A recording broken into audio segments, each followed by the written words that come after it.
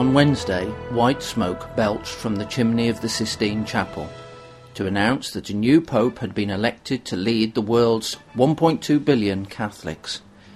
His appointment as the first Francis, the first Jesuit, the first American, and the first non-European pontiff in more than 1250 years seems to have delighted the media and the Catholic faithful. But we ask, is God delighted? And what does the Bible reveal about this industrial-scale, global religious corporation? Hello, this is Nick Barnes with this week's Bible in the News. The Lord Jesus instructed his followers to call no man your father upon the earth, for one is your Father, which is in heaven. For, he explained, all ye are brethren. And he rebukes the scribes and Pharisees for their repetitious prayers, saying, for they think they shall be heard for their much speaking, and gave his disciples a simple example prayer that they might avoid such a repetition, in Matthew 6, verses 7 to 14. He also condemned the Jewish religious leaders for their pretentious, self-righteous ways. All their works they do for to be seen of men, he said. They make broad their phylacteries and enlarge the borders of their garments. Woe unto you, scribes and Pharisees, hypocrites, he said, for ye devour widows' houses, and for a pretence make long prayer. Therefore ye shall receive the greater damnation. We read in Matthew 23, verse 14. And his requirements were simple, as we read in John 14, verse 15.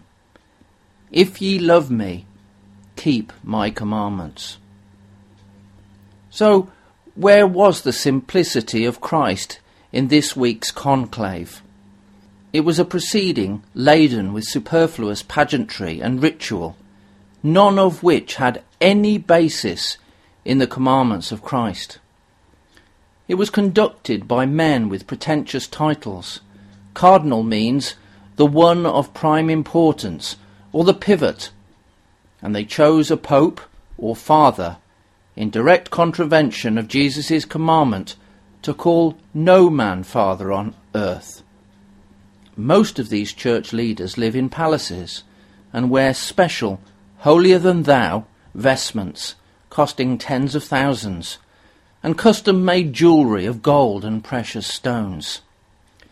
And the venue, the Sistine Chapel, is richly ornamented with frescoes of Michelangelo, which were financed with funds extorted from the poor, with threats of torment in the fires of hell and or purgatory, and promises of an early admission to heaven on the purchase of an indulgence.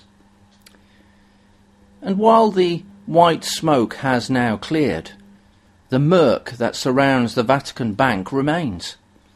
Its record on money laundering and financing terrorism is so poor that in January the Italian Central Bank suspended all bank card payments in Vatican City, forcing cash-only transactions in museums and shops.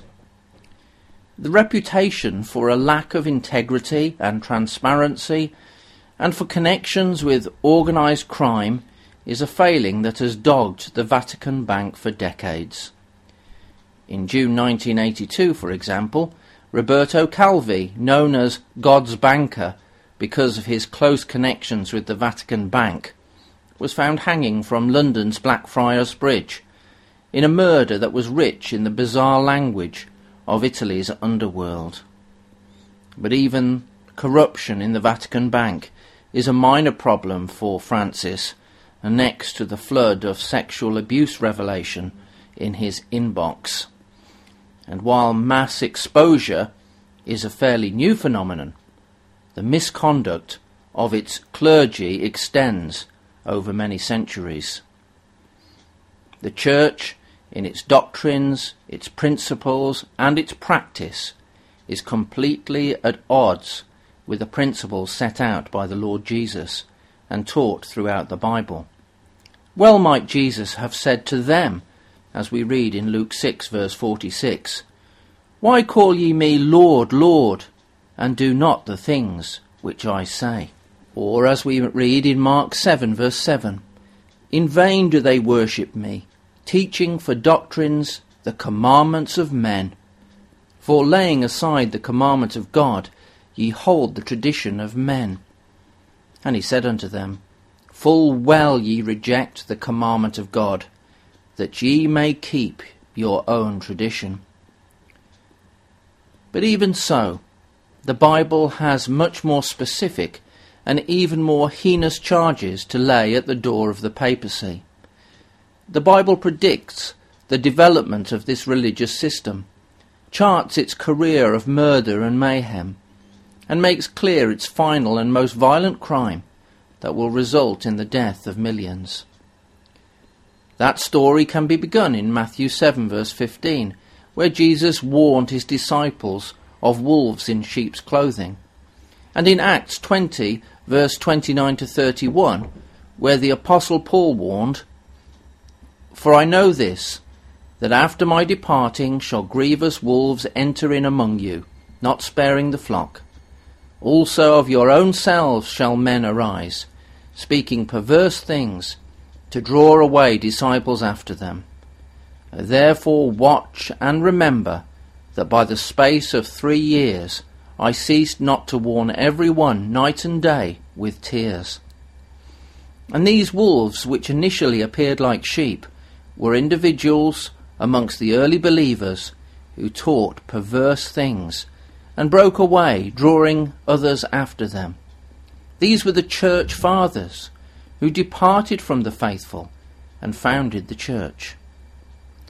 And the story continues in Galatians 1 verse 6 to 8, where we read, "I marvel that ye are so soon removed from him that called you into the grace of Christ unto another gospel, which is not another, but there be some that trouble you and would pervert the gospel of Christ. But though we or an angel from heaven preach any other gospel unto you than that which we have preached unto you, let him be accursed."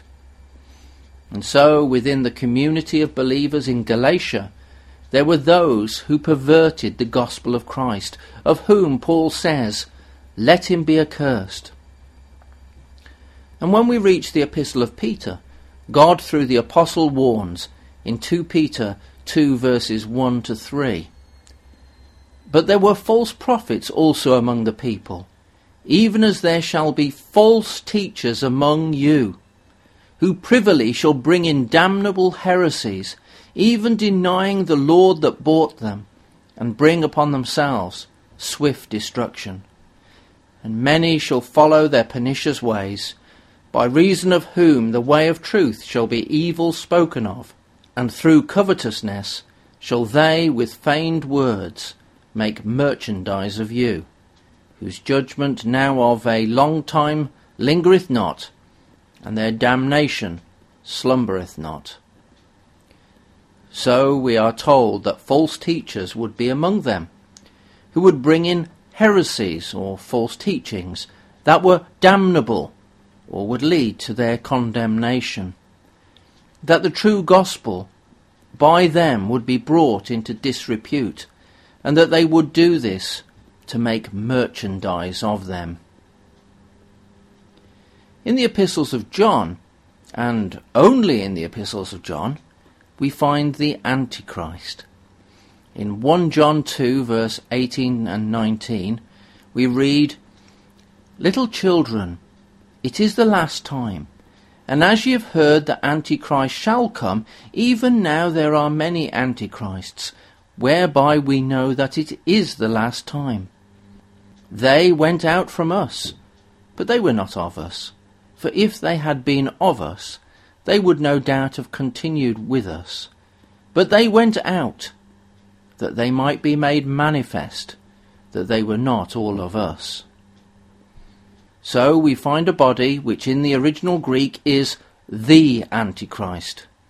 It is a group of anti-Christians who began as individuals amongst the believers, but went out from us and set up on their own the embryonic church.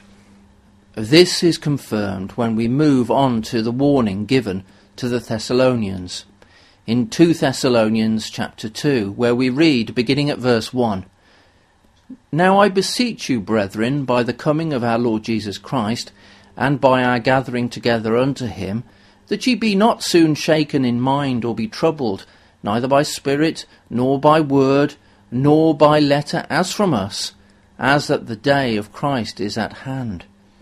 Let no man deceive you by any means, for that day shall not come, except there come a falling away first, and that the man of sin be revealed, the son of perdition."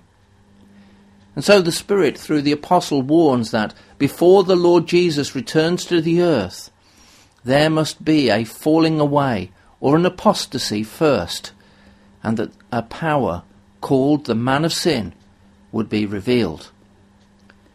Verse 4 goes on to describe this man of sin as one who opposeth and exalteth himself above all that is called God or that is worshipped, so that he as God sitteth in the temple of God, showing himself that he is God. So this man of sin would, as the Pharaohs and the Caesars, make himself into a god, sitting, as it were, in the temple of God. However, although this system would grow from the first century body of believers, this man of sin would not immediately be revealed.